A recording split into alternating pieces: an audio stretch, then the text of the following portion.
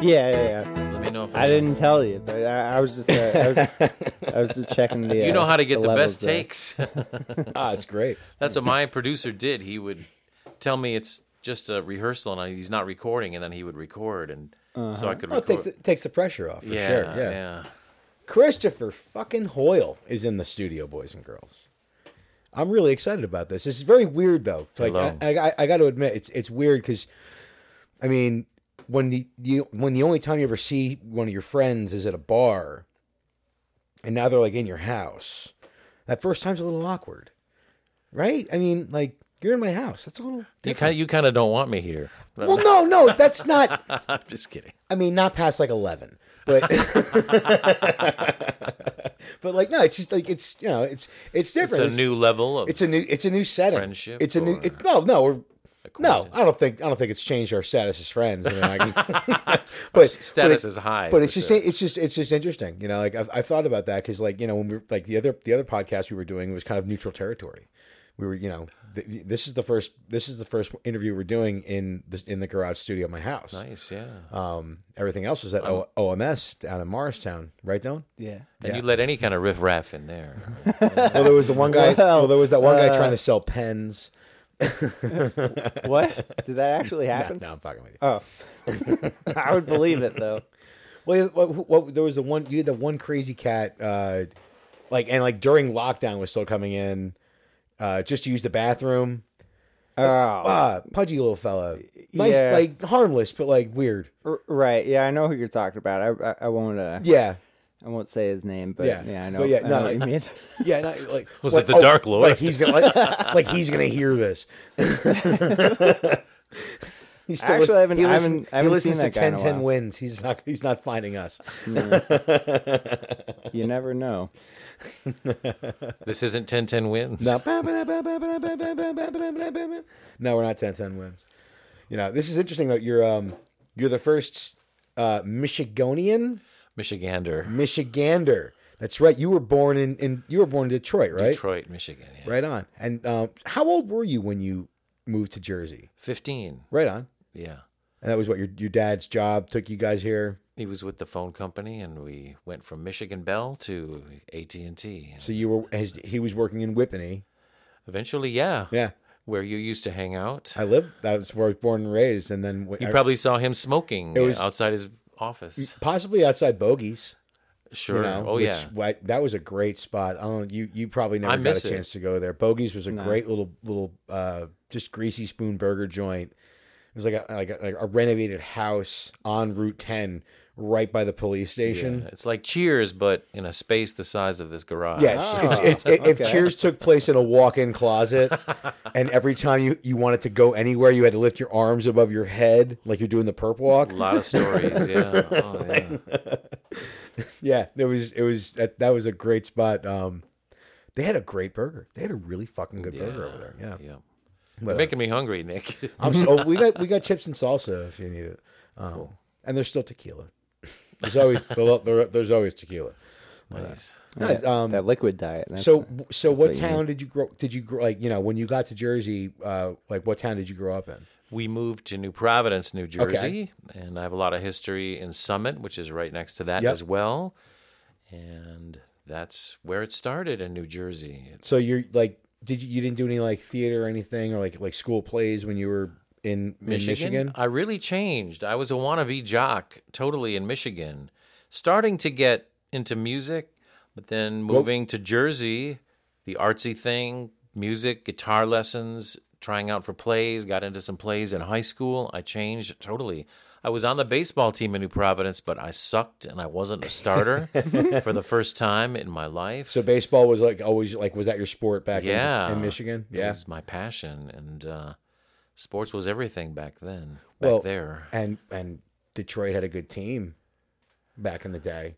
I don't want to age myself, but we're going to get to that eventually. All right. They call age 7 the age of reason, where you start to understand a little bit about what the world is, and that was the year the Tigers won the World Series. I will not name that year, but you can look it up pretty easily. But it's the last time they won the World Series, right? No, that's right. No. Because then 80 something, 84, 84 they won. And then they had one in the 90s, too, I think. I think so. Well, yeah. But Detroit went nuts. It's a big sports town, and it was a dramatic season. Well, especially it's not going to be the fucking Lions winning. Well, they had their heyday in the 50s, I think, and that is before my time, Nick. Okay. I'm not trying to overage you. I just think it's funny because you're Gen X. You're like first generation Gen X. Beginning, yeah. And I'm like last generation Gen X. So like we grew up with like a lot of the same things because I had a lot of my brother's shit. It's interesting, yeah. And you were an old soul in a way also because you know all of the classic rock, which is kind of before your time, which is always surprising. Majority of what I play as far as music, majority of the music I play as far as covers go, it's stuff that was recorded before I was even born. Yeah, rock history, going all the way back to the Gregorian chants. No, Frank Sinatra and stuff, I don't know if he's that old. I've actually researched music kind of far. I can't off the top of my head remember what it's called, but I was shown the first piece of written music, and it was on a headstone. What? Yeah, the first or like the earliest found piece of sheet music because paper dies, but a headstone will stick around. Oh, okay. Yeah, this fella wrote an epitaph for his wife and had it carved into her headstone, and it was in Greece. Wow! So they when they found this headstone and they found the markings, like, wait, that's not just random dots. These are notes on a scale. So that was like the earliest found piece of sheet music was from what I was what I found. What I was, came from, way before, like way in the BCs. Wow, it's very touching. But it was Greece, and it was an epitaph. This guy writing a love letter to his wife who had passed away. And do you play that as a cover at the bars? You know what? It's been covered over the years so many times that it eventually became Layla. That's right. So I forgot about that. And that's just there's too many parts to that. I don't have a pedal steel. And a piano to just bust out and start the whole, Goodfellas wrap up song. Every time I hear that song, there's certain songs I hear, and it's all because of Martin Scorsese. Every time I hear these songs, I'm immediately transported to that movie. Like the Donovan song. Yeah, Atlantis. I'm right there watching Billy Batts get his head kicked in on the bar floor.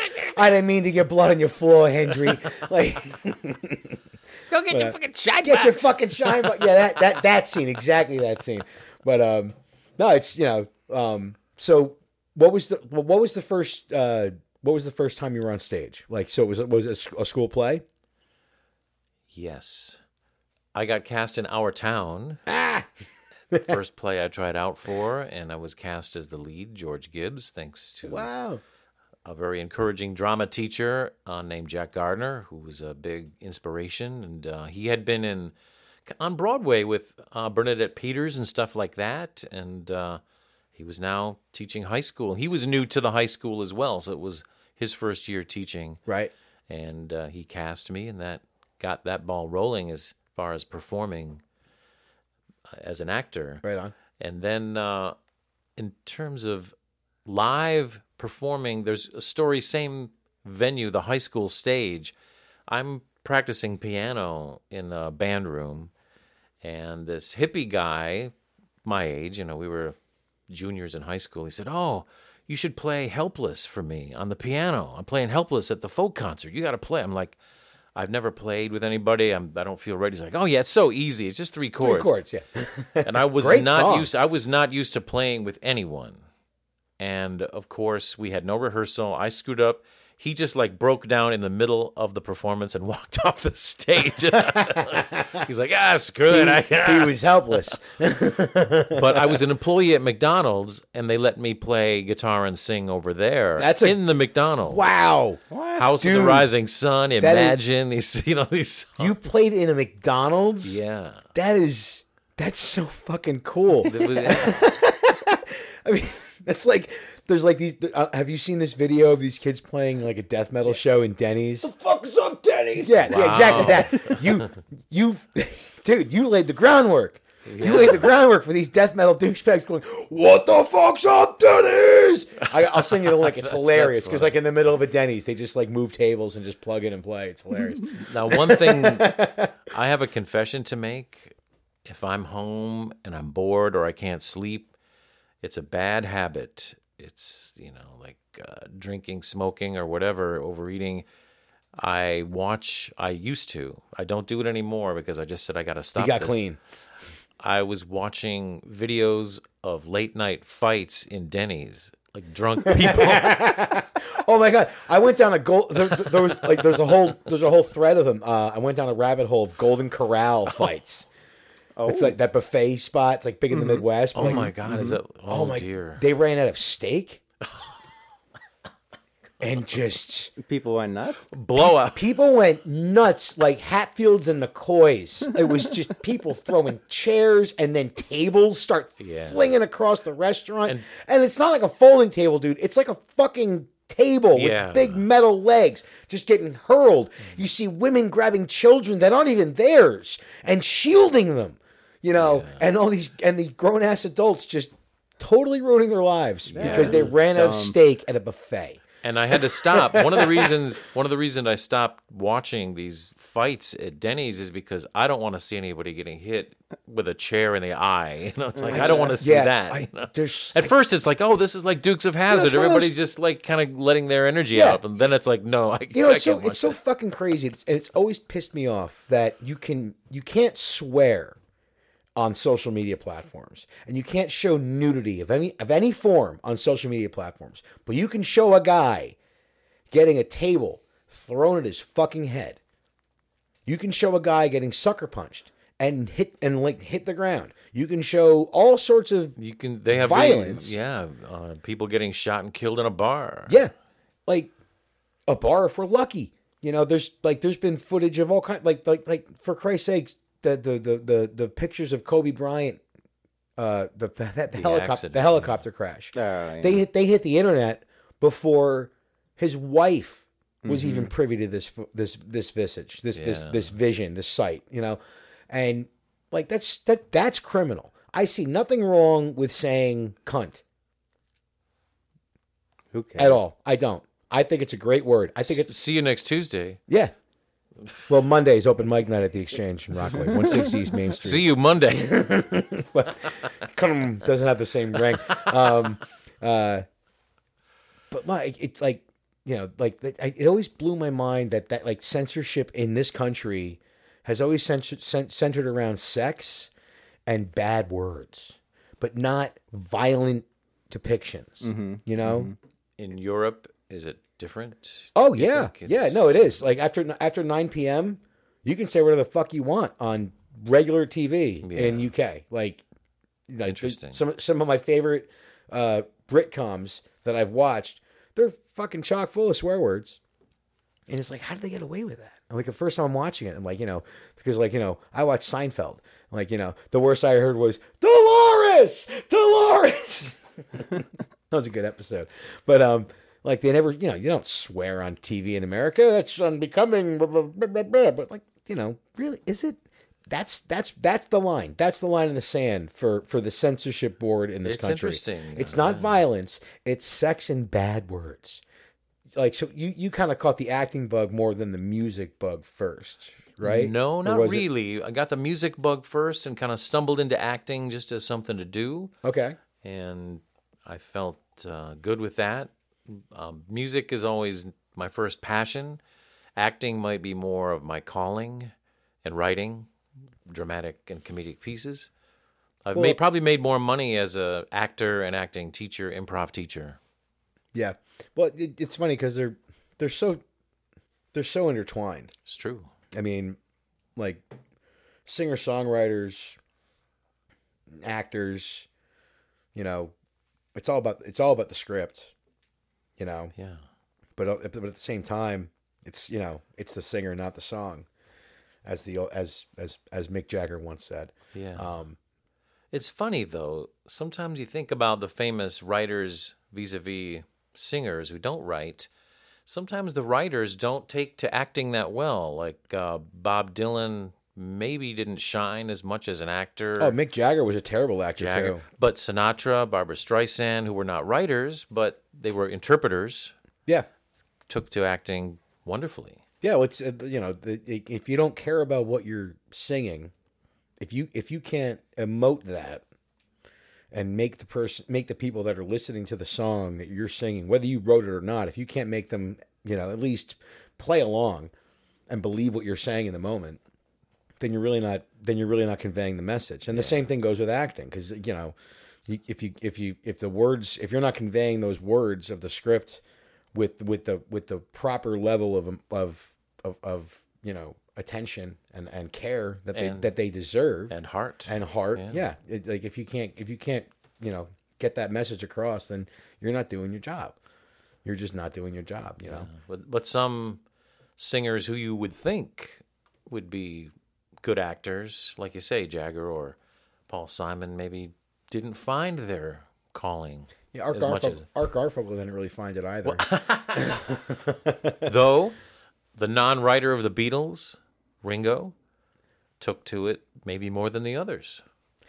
Well, Ringo, he wrote some. He didn't really like all of the songs, but he wrote a handful of their hits. He had some solo success. I think the big difference between like specifically as far as Beatles go, the difference between Ringo Starr and John Lennon is Ringo never took himself that seriously. Yeah, eventually. And he never had to. Like Lennon got kind of shoved into the forefront, as rightfully so, because he had he kind of asked for it. He wanted that attention. He wanted to be a sounding board. And there's nothing wrong with that, but you have to deal with both sides of that blade. Yeah. But like Ringo never really had that kind of that level of ego about what True. he did. He was just happy to be there, and it was totally like if you see interviews of the Beatles and from the 60s, he's so happy to be there. He doesn't care. Like he's making jokes back and forth with the reporters. He doesn't care. But not every drummer could have the wit that Ringo did. No. No. You talk about Ringo's one of the most underrated musicians. You talk about Ringo not being as technical of a drummer as, Moon or Bonham later on, but he didn't have to be. Who could improvise with the press like Ringo did? It was like 90% of his job. Like I was just saying, he's one of the most underrated musicians because he didn't overplay, he didn't underplay. He was right where he needed to be, and that's and people have been copying his style forever since the first Beatles album hit. People have been copying that groove of his. And that crash, that ride, and that ability, And there are some amazing technical drummers just in North Jersey alone, like your drummer. Sean Fairley. It's technically like, what the heck? You know how you know Sean Fairley is a great drummer? He's in 7 bands. There you go. My drummer, Fred Jenkins, is in 7 bands. Yeah. At least. The best drummers are the drummers that work in multiple bands because, there are not enough drummers to go around. There just aren't. Yeah. It sucks. If the musicians union could come back to life, it should start with drummers. Going to a given club to see the bunch of bands playing, the drummers are always kick-ass. It's technically amazing, very fast.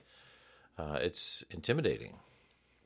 So, you've done it. You've been acting, you've done stage plays, and you've done improv and stuff. A lot of improv, yeah. Are you still teaching the improv classes? I should pick that up. Obviously, the pandemic put a dent in that, and I was slow to embrace Zoom for doing improv because improv, even prior to the pandemic, doesn't come across on a screen really well. And then with Zoom, you're stuck with storytelling forms because you're kind of a talking head. And I love the aspect of improv and theater in general is you're moving through a lot of space. You're in 3 dimensions. I love storytelling as well, but I need to get back into teaching is the bottom line. I need to get back that groove of teaching improv and doing more improv. I've done a little bit.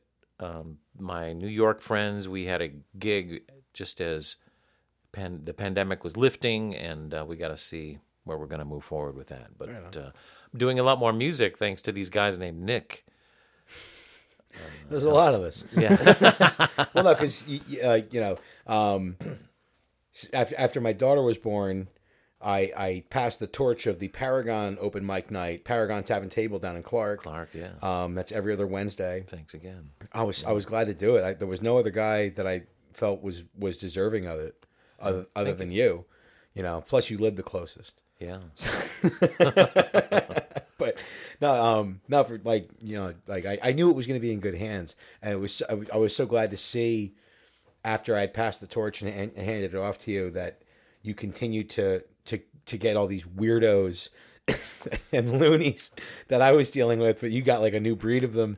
You got a whole new class. It was like a sitcom, with a mid-season. There's tremendous fertile ground for characters and writing dramatic or comedic things around these musical and stand-up and other art forms. People who come to open mics, it's a wonderful field of screenwriting. To dive into these people. It's a constant.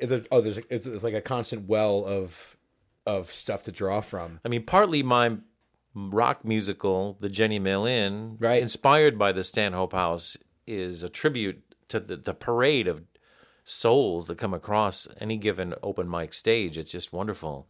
But I'd like to continue to explore that because thanks to you and Nick Ciavata in Jersey City, I've seen a lot of wonderful talent. It's so funny. I've been on the scene in Jersey for so friggin' long. I can't believe we've never crossed paths with. I've never crossed paths with Nick Ciavata. Yeah. And you've said so many nice things about the guy. Like I kind of want to sit down and. I'm glad I introduced you on social media. One of my dreams, and I should act on this somehow, is to have a night, whether it's at Crossroads in Garwood or someplace where the two of you can get to easily, have a Nick and Nick night. Because Nick at Night, you're gonna do up the signage, all like classic Nick at Night style. And both of you are good with bands, and who would back you would be something to work out. But compare and contrast, and solid musicians there's with no great comparison. repertoire. There's no comparing to Nick Ciavata. From what I hear, that guy's a legend. Both wonderful singer-songwriters and organizers and multi-talented people. I truly look forward to that meeting. I really do. Because he's just, from what you've told me about the guy, it just sounds like it sounds like I'm going to hate him. No, you get along great. Both class acts and. No, it's funny you mentioned the Jenny Mill Inn because you've been playing. We met at open mic night, and you've been coming to the Monday open mic nights at the Exchange, and then when we were at the Canal House, after lockdown and stuff. And you've always been one of those constant figures on the scene of the open mic scene, and you've peppered in covers with your originals. And most people go the other way and they pepper in their originals with covers, but you walk right out there and come out and say, this is a song about a TV show a theme song that I wrote for a TV show, and it's called North Jersey Detectives, and it becomes this earworm to the point where I'm actually now sitting with a script for North Jersey Detectives that you wrote, and it's good, it's damn good. Glad you like it. I'm I can't wait to see how this thing ends, but it started with a theme song, which is so cool. Yeah, like the idea in your head first festered as the theme song for the TV show. You wrote this, it just cracks me up, and it's such a catchy song. But you've had, there's a few other songs of yours that I just absolutely love. North Carolina Falls, yeah, beautiful song. Nice. Cocktail Lounges. Yeah. Better Cocktail Lounges is. It's so hip. It's just got such a good groove and such a good hook, And I friggin' love that song. I love, like, you know, like, your originals are a lot of fun to listen to. Yes. You write good stories, you write compelling stories, and they've just got good hooks. You know how to write good hooks. Appreciate and that's a rare thing to have, is that ability to write the hook. The hook is the thing, you know, the chorus, whatever that thing that gets repeated in the song, you know, like don't go chasing waterfalls. Like once somebody says that to you, you can't get that out of your head, because don't go chasing waterfalls. You know, it's just there. But you write really good hooks, man. And Thanks. I've always appreciated that about your songs, about your music. Is like they're always catchy. They're always catchy. And people, you know, have said the same thing to me about your music, and like it's a really groovy thing that I love. I'm so happy to say to you is that your originals are catchy. That's a rare thing this day and age. Most people, most people that come to the open mic and they like, oh, this is an original, and it's just A minor. And it's about their dog dying, or like no. Gina left me and she took the fish, or whatever. Like Gina left you and she took the fish. She took the what a bitch, right? I don't know. You've got a really great way of conveying your story across, and like getting your story across, and it's catchy, and it's sincere. Which is another really important part about songwriting, and it has to come from some place that's really honest. Yeah. And you know, you're writing. That's where what I pick up from what I listen to when I'm listening to your music, is that it's coming from a really honest and sincere place, and you write a lot from the first person, and that's cool. I really like that, man. Yeah. Thank you. North Jersey Detectives itself, like, maybe you can relate to this, because you, Dylan, and you, Nick, are top-notch songwriters, and you've written love songs, right? I've written my fair share of 85 to 90% of the songs you write, usually, any given songwriter, are romantically based. Yeah. Well, I mean, the highs and the lows of winning and losing and heartbreak and love, and I've alluded to that on stage so many times, which is like 95% of the music business is about love. It's love songs. Either I broke up with her, or she broke up with me, or I love her, or she loves me, or whatever. It's all about love, which is great. But there's that other 10 or 5% that might be friendship. I'm not even counting the boring songs. Just a good story. Yeah. You know, like involving two people fighting, or just friends or family. Yeah. That kind of love. And North Jersey Detectives is kind of a friendship story, because it began with a friend of mine who passed away in 2006, a really cool Jersey singer-songwriter on the scene named Big Steve, Steve Orowski. You may have, or your father may have, run into him through the years. And that name rings a bell. We would end up at a diner a lot of times, either after a music gig, and we did a little improv together, and he was very funny. But we'd end up at a diner, you know, bitching about the music business, or complaining about women and romance and relationships. And the fantasy was as if we were detectives. We're musicians, yet private detectives, and we still end up at the diner, not getting the woman, or bitching about the music business. We've solved an incomprehensible crime and saved lives, but yeah, the music business sucks, man. They skipped me $50 at the fucking gig on Thursday night. Rick! Nick still owes me $20. Right? I was playing at this bar, and the manager, Ulysses, he was like, I'll pay you $350. I get that. So I get $275. I'm like, what the fuck, Ulysses? Yeah. Those little things. There are a lot of good songs that are based on the love of, you know, friendship or family. Yeah. And that's one of those. Yeah, and I'm really looking forward to seeing what this script turns into, and I'm really excited because it's a lot cheaper to do it as a podcast. And that's what we're going to do with it. I thought this was a big budget production. No. Sorry. What the hell? I was told that huge money was involved. Ryan Reynolds pulled out and bought a fucking soccer team, if you can believe it. So, yeah. So, but to continue what you're saying, meeting you and Patty Kay open mic scene, especially over at Mr. Krabby's, kind of when I met you and him, and your musicianship and the fun that you guys shared there inspired me to cast or envision you guys as the new North Jersey detectives, the musicians who also go out and help the community. Yeah, we're crime-fighting musicians. And if I could just get myself away from a fifth of bourbon, maybe I could go solve a crime. You sound like the perfect TV detective. Right? Yeah, I'm jaded. Yeah, oh my God. Like, yeah, this is perfect. But, like, I'm reading this script, and, like, this guy's nothing like me. But it's funny. He's only like you in that he shoots from the hip. Well, no, it's, and he's got a good sense of humor. It's like I appreciate that. Like, it's not just like me, because, like, holy fuck, if he had my problems,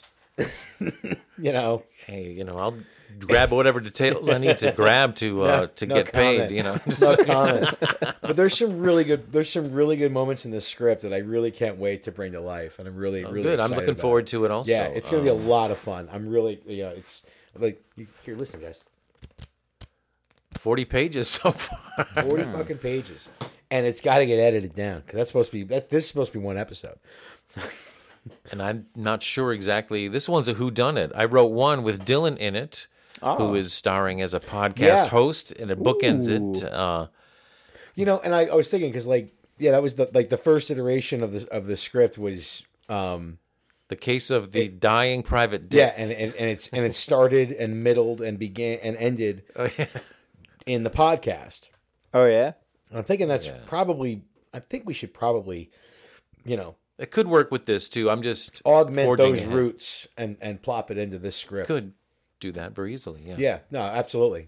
And it just it gives Dylan a reason to talk more. But eventually, Dylan, shut the fuck up. You're talking the whole fucking time. Just shut up, Dylan. I'm sick of it. You're the host. Chris is the guest. Who am I over here? I'm just the guy. You're that beautiful black chick that Howard Stern has chorusing over. Oh, in the she's funny. Yeah. I love Robin. Yeah. I've always Robin Givens, is that her? Yeah. She's got a tough job. If you see that filmed. Well, let's be fair. She had a tough job. She had a tough job. Howard's format has changed. It's not the same show that it was in 1992. Mm-hmm. It's evolved, and that's a good thing, because he's grown as a person. Howard Stern's still doing his show, huh? Yeah. He's on satellite radio. He's way more popular than this show. That's about to change. Yeah, right. But it's still it's Robin and Fred and Gary and the fart guy they got their their fucking freak squad, and they're it's still a good show, but it's not the same show that it was, because Howard has grown and Robin has grown. They've all grown, and I guess their hope was that the audience would grow with them, and to a degree it has, but to another degree there's a lot of folks that kind of walked away from Howard because, what the fuck? Why doesn't he just have naked bitches on the show every fucking day anymore? Blah, blah, blah. I'm like, I don't know, because he's in his 60s and shut the fuck up, and how about you start a fucking multi-million-dollar radio enterprise and then tell Howard Stern how to do it? He's doing fine. So, but you say this would be presented in a podcast form, let's say North Jersey Detectives. Mm-hmm. But eventually we will get cameras in here, and we will, we have handsome Dylan here, and he could be a leading man or... Well, I'm waiting to hear back from a friend of mine who works in film and television, and he's going to discover a piece of green screen. Oh, yeah. And I won't say abscond with it. I'll say he found it. And then it will end up in my garage. Sure. And then maybe we could do some filming in here. I don't know. I like all these tools around here that you have laying around. I mean, it definitely works for saw table. It definitely works for that scene in Casino where Joe Pesci pops the guy's eye out of his head. You guys can't see this because it is a fucking podcast, but a bobcat. It's a bobcat. I have a bobcat in my garage. The bobcat podcast. Bobcat Goldthwait's here, boys and girls. But no, I have a massive amount of tools in my garage. I have duplicates of everything. I have like 2 Sawzalls. I have 3 circular saws, fucking power drills out the wazoo, axes, hatchets, crowbars, pry bars, sanders, a lot of drills, things could screws. Transpire in here, Nick. I mean, it could get very interesting. If you needed to get rid of a body real quick, I'm pretty sure we could chop it up into small enough pieces. Turn it off, man. We're gonna blow a fuse. Like I have enough. Yeah, there's a shitload of tools in here, but it's this like crazy mad scientist mix of tools, and there's also this whole bottom shelf on this here is all just vinyl, and that's record actually, albums. That's wow, not even half of my collection. The rest is upstairs and under my bed that I just have not had the time and the bandwidth to put it all back up here. But yeah, I have a shitload of vinyl and a shitload of DVDs and CDs. There's the 2 small bags of DVDs up there. You see the CD bags up there. Those are actually concert DVDs, like bootleg or otherwise of I've got Phish, Grateful Dead, Pink Floyd, Led Zeppelin. Very cool. I've got a CD in there of it's the Yardbirds' last show as the Yardbirds. Wow. Yeah, that's a groovy fucking show, and it's really cool because you hear the beginnings of Dazed and Confused, and the beginnings of a few Led Zeppelin songs that you heard in the first 2 albums. They, before the Yardbirds broke up, Jimmy Page was kind of trying to get these songs done, and it just wasn't happening, and it didn't work. But but you hear where it came from, and to hear somebody else other than John Paul Jones play the Walk Down in Dazed and Confused is kind of weird. Interesting. It is really interesting. It's not as good. It's not Led Zeppelin. It's not that fucking epic lineup, but it is really interesting to hear like the skeletal structure of what these songs were going to become. Yeah. So you have a lot of stories among the tools. Oh yeah. I've got vinyl. There's autographed posters floating around that I haven't gotten around to hanging up yet. So this podcast could get visual very quickly. It should. That's actually kind of the end game is we're gonna have at least 2 cameras going in here. One like over Dylan's shoulder and then one over my shoulder. I think it'll look pretty cool. Yeah. One down my shirt, Yeah, and then one up my ankle. Yeah, so people can see that'd be great. My hairy calves. Nice. But yeah, it's coming together. I'm glad that we got to have you as our first guest. I appreciate that. I'm honored. I'm so glad that you're here to do this. I knew you were going to say yes because I know you're not that busy. But you are getting you've been pretty damn busy with gigs lately. You've got so your open mic at Paragon every other Wednesday. Yes. So just follow. People should just follow you on social media. Facebook, Christopher Hoyle. Yeah. So the Jenny Mill Inn, we actually have. I have a physical copy here, and we're gonna. Let me grab this. Yeah, this is a really groovy album. It's all based on the Stanhope House. Yes. It's music based on stories of the Stanhope House. Well, it's stories about and just kind of stories about the music scene in New Jersey. Yeah. And it's really cool. There's some really good stuff on this, and we're gonna play one of these songs at the end of the show. We're just gonna play it straight off the album because it's that damn good. Yeah, what other way could we do it? Well, I didn't bring my guitar. Chris didn't bring his guitar. That's what you mean. And the only acoustic guitar that I have in the house right now is this. It's this really old Yamaha. The action is just stupid high. It's like punishment to play this guitar.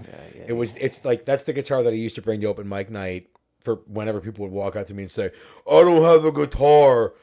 Can I just borrow yours?" I'm like, "No, you can't borrow my Bouzouki, knucklehead." But I'd give him this Yamaha, and then they'd play it for 4 minutes, and their left hand would just cramp up like a crab claw, bleeding, just painful. The action is really high, so we're not going to make you go through that. So we're just going to play one of these songs off of this album at the end of the show. Okay, thanks. Yeah, absolutely. I'm so glad to have it. I'm so glad to have a copy of it. This is so cool. What's it gonna be?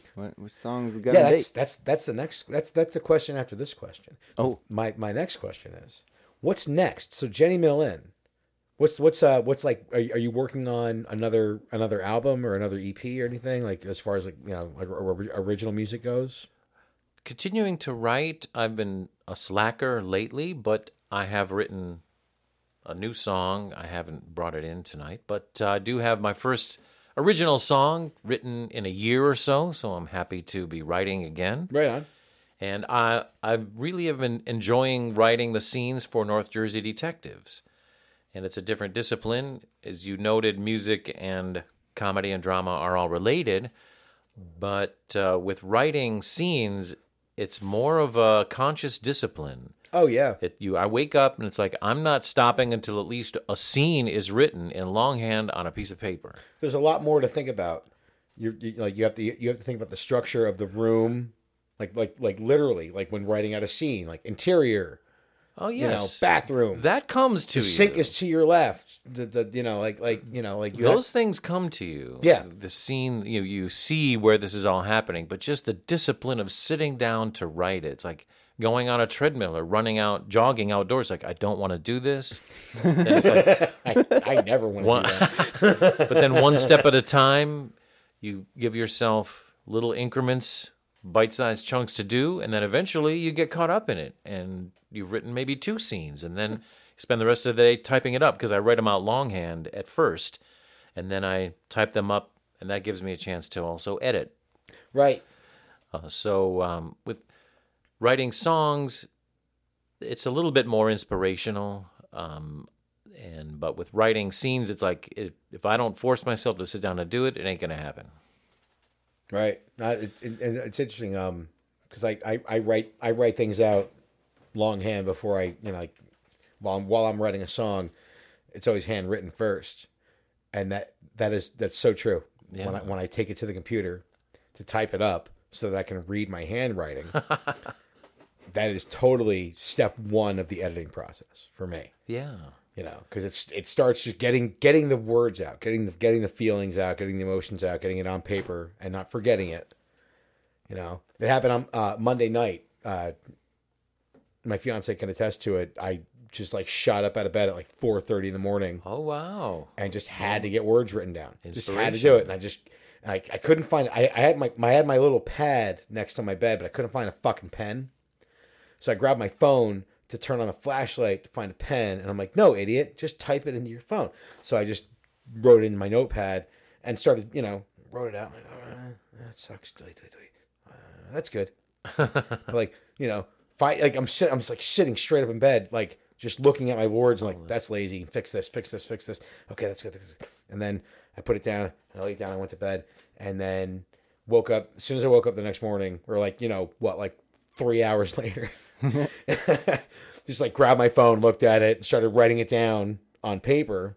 It was all a convoluted process. So it was digital first, and then just to get it out. But I just wrote it out into my pad, and then later that day, I edited. Yeah, and I sat down that's a lazy word right there. That is lazy. But there's something about the first writing act where I don't want a big screen in front of my face. It's like I want to be able to be looking out a window. The feng shui, is that how they pronounce it? Mm-hmm. You want to be writing longhand, or I do, partly because I don't want a wall of the computer screen. Yeah, and it just feels more natural to just have it coming straight from you to the pen to the paper. Yeah, absolutely. No, I totally get that. I like doing it because you can't delete it if you write it down. Yeah. Well, you can. You just rip it out. Yeah, of the you pad, can cross it out. You can throw it away. Yeah. And I've thrown away so many songs. For every song I've written, and recorded, I've thrown out 1,000. Mm-hmm. Just wow. Yeah, I'm picky. Boy. And if I look at that song 3 days later and I'm just like, nah, that doesn't work. I'm starting over. But also some of the songs you throw out, perhaps you can save scraps for later. Mm-hmm. Like riffs or hooks that maybe in that song were just not working, and then I've done 10 songs down the road, like, oh, this piece from the shitty song now is working well in this one. I've done that. There's been phrases that I've written that in the moment made sense, and then I read it back. I'm like, this doesn't fit with the with a narrative. Yeah. But I love that line. And that's a line that like that line can stop traffic. Or a melody line, Yeah, but just like like more so, I'm referring more so to the lyrics of a song than the melody.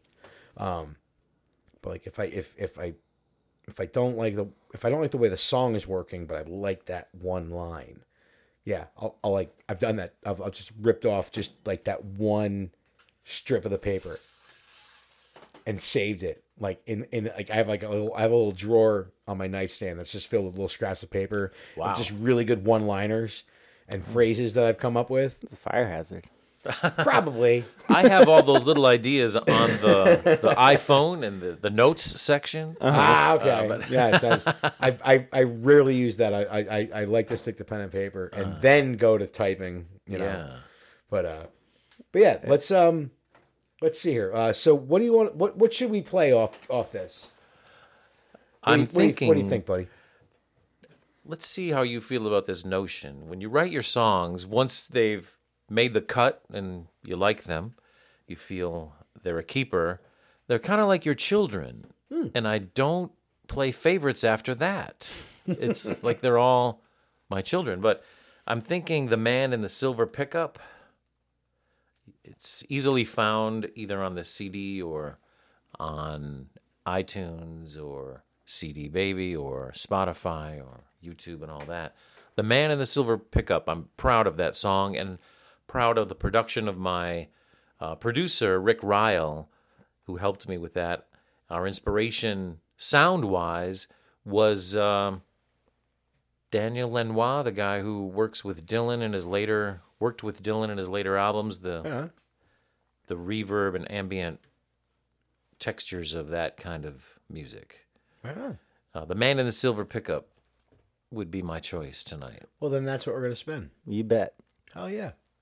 This has been a really good show. I'm kind of jazzed. Like, this is our first time getting back into it, and I think we hit the ground running. What do you think, boys? Thank you, Nick. Yeah, a lot of fun. Yeah. Good to learn a lot about what's going on with you as well. Yeah, we're getting there. Things are happening at the house. My pantry decided. Yeah, I saw the police here the other day. Wow. I keep telling every time Sting shows up at my house, I'm just like, go home, Gordon.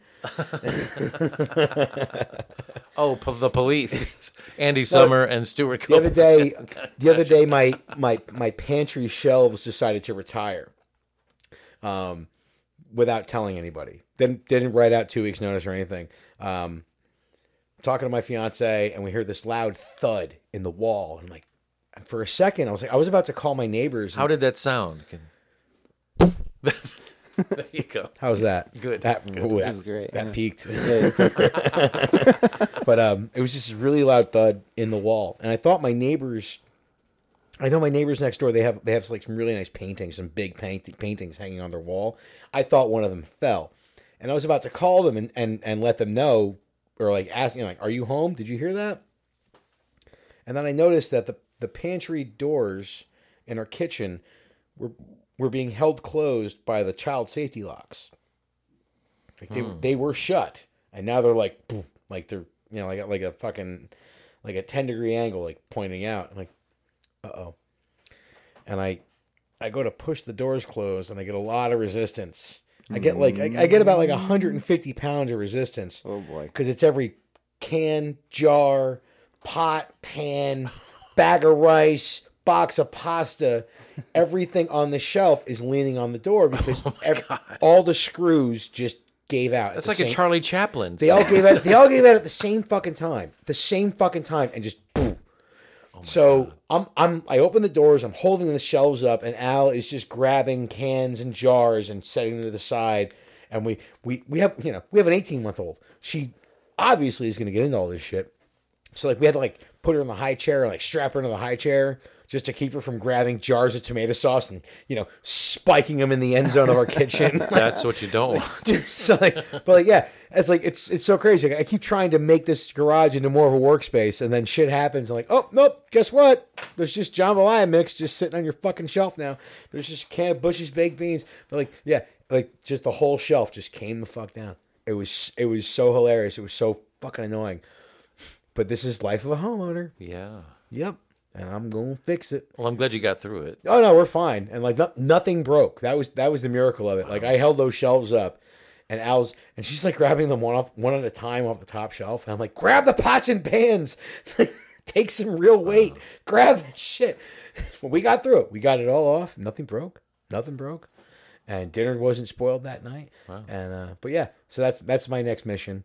And I guess you'll see it on my YouTube channel of me fixing shit around my house. Maybe writing a song after that. Oh, I'm going to write songs. not about it necessarily. Oh, no, I'm writing songs during the process. There's going to be a lot of swear words, and no one's going to like it. But it's more of a me project. Dealing with the feelings of the pantry shelf collapse. Dealing with the feelings, exactly. There's the name right there. You just titled the track. That's fucking beautiful. So thank you, Nick. Thank you. I appreciate you having me over here. No, I'm so glad you did this. And don't forget, guys, to follow Christopher Hoyle on Facebook and on Instagram. YouTube. You can find his Chris Martinez Group on YouTube. Chris Martinez. Oh, so that's a surname or a pen name? One of my nom de plumes. I'm always teasing you. That's the word I was looking for, nom de plumes. One of my favorite things about Chris is when he comes to the open mic nights, he's always got... He'll sign himself into the open mic list with just like the craziest names. Like you signed in as DB Cooper. You signed in as the airplane guy. You signed in once as Jimmy Hoffa's shoes. But it's becoming like diminishing returns because I'm trying to get a reaction out of Nick Kina, and nothing is getting a reaction from him now. I'm waiting for it. I know it's coming. I know it's like you might not see it. It's like ASMR that's not getting you to sleep anymore. I know it's coming. I might not be emoting as much, but I'm so glad to see that you took the time to write down Adley Doubleday. Abner Doubleday. Abner Doubleday. Yeah. And Harold Alexander. Yeah, Hal. He inspired me. He said, "You've got to write a stage name around the new king." So my stage name this past Monday was Charles the Turd.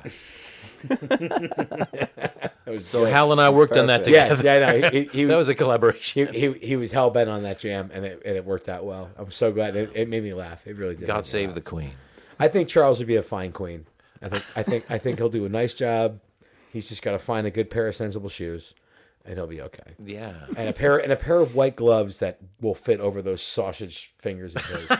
Have you seen a close up of his hands? No. They're like ballpark Franks. He's it's got to be some kind of problem. Like maybe. Yeah. I shouldn't be laughing at him. Oh, go ahead. We don't fucking care. Are you kidding me? You're talking. You're multi-billionaire. You're sitting in a room with two Irish Catholic boys. Fuck the king.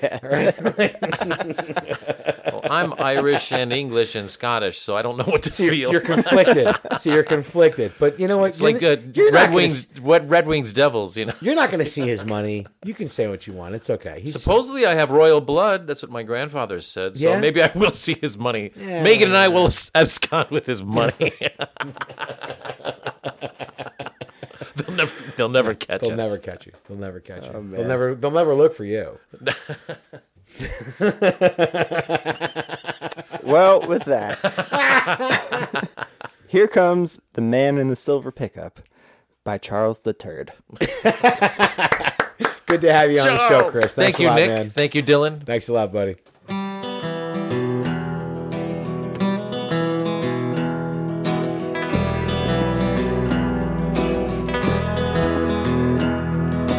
Thinking we were two parts of, do I dare use the word love? Maybe we were just too alive.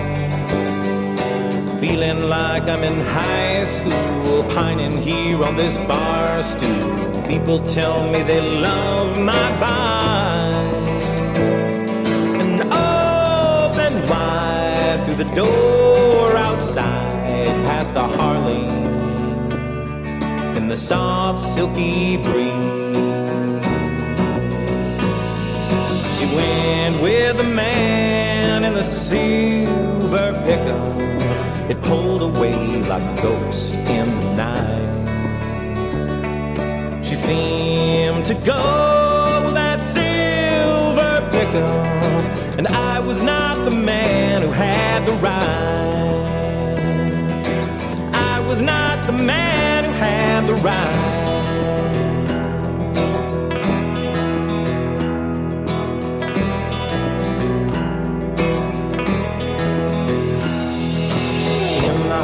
summer woodlands. A couple talked and they held hands, but history's just history.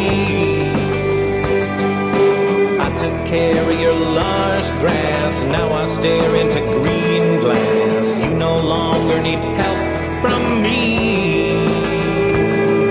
And through the sign for Miller High Life in the window, in the gold neon glow,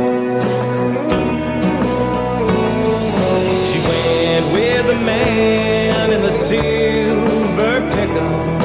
It pulled away like a ghost in the night.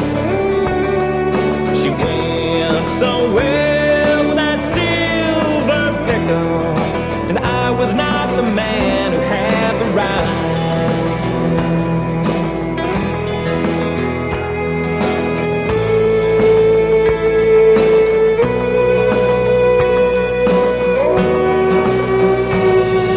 She went with the man in the silver pickup.